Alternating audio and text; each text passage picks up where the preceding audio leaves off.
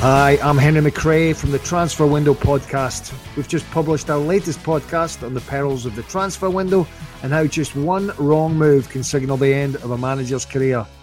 Podcast regulars Ian McGarry and Duncan Castles discussed the Everton manager's post, which is now vacant following the sacking of Ronald Koeman, and inevitably Celtic manager Brendan Rodgers' name came up as a possible replacement. This was recorded the morning after Celtic's emphatic 3-0 victory over Aberdeen at Pittodrie on Wednesday night. This is just a small slice of the bigger Transfer Window podcast, but we thought it was worthwhile sharing with you here on the Record Celtic podcast. You can subscribe to both on iTunes or Audioboom. We start with close confidant of the Celtic manager, Ian McGarry. First of all, Brendan Rodgers enjoys managing Celtic immensely.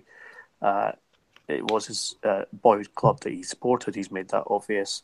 And so managing them in part of his coaching career was always going to be an ambition. It probably came earlier than he thought it might, given that he left Liverpool and had a time off before being appointed.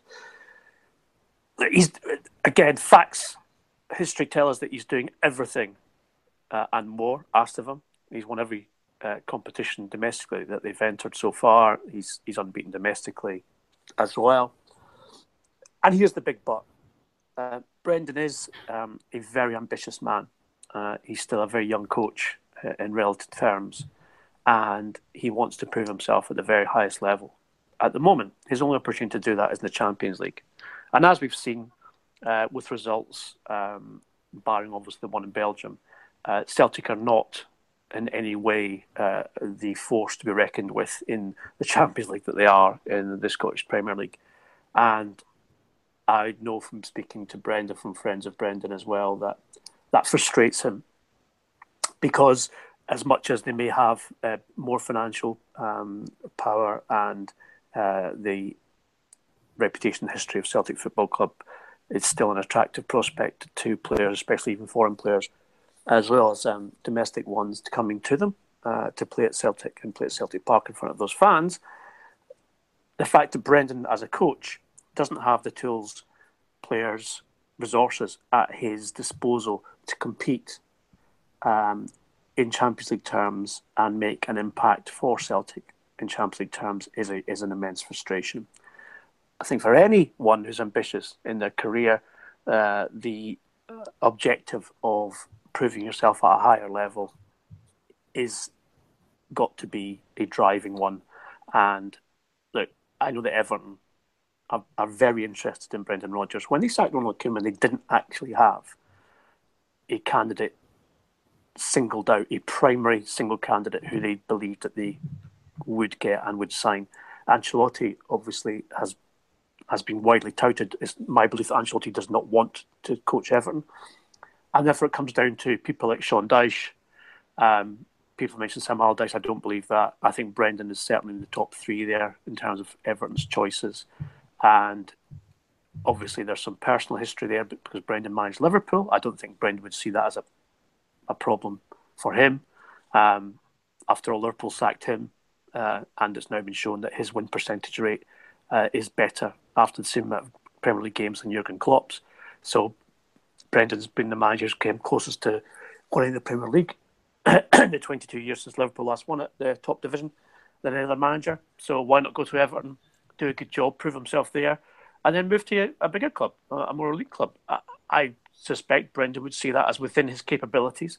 I think timing is against him in this one. I don't think he wants to walk out on Celtic at this moment in his tenure. He still thinks they can qualify for European football after Christmas, whether that be Europa League or not.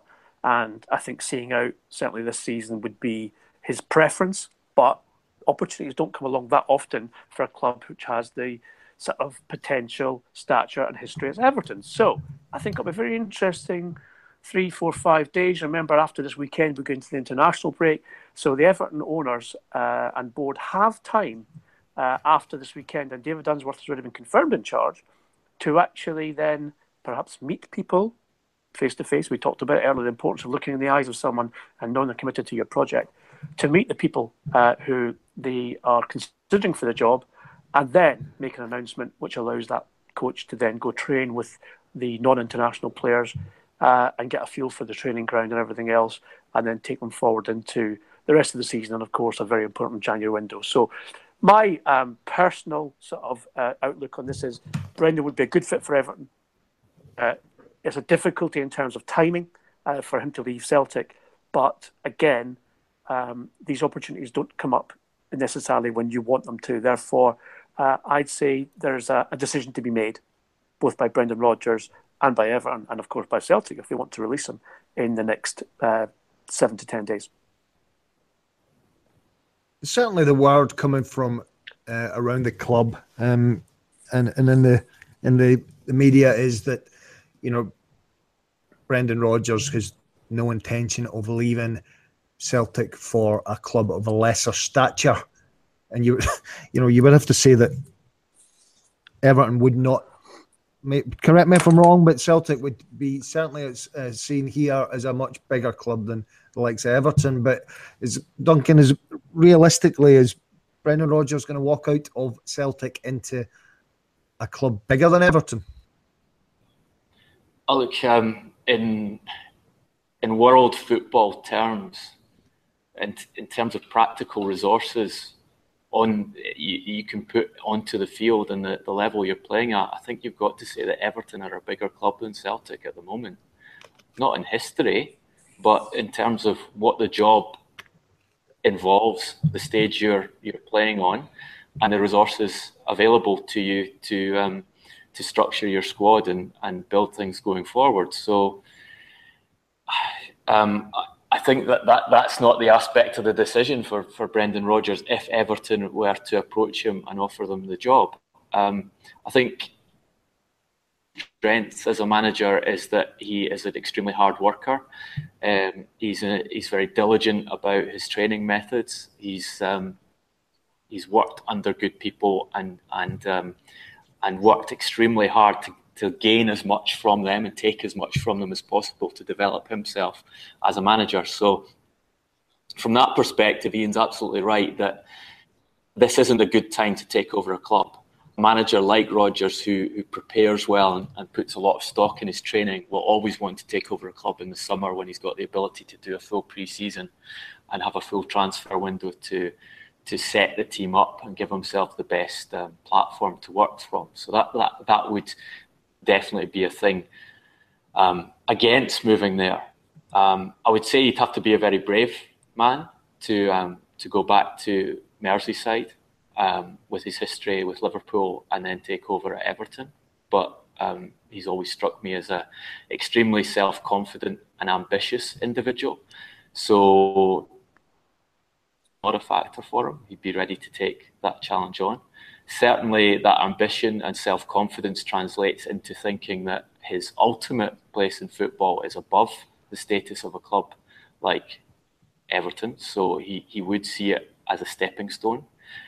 Go back to England, prove yourself again in the Premier League as a top manager, and then wait and see which of the very big jobs come open. And I think, as we've discussed before, he'd be a candidate for Chelsea because of his history at the club and the fact that Chelsea change their managers on average every 2 years, if not quicker than that. So those opportunities are going to turn up.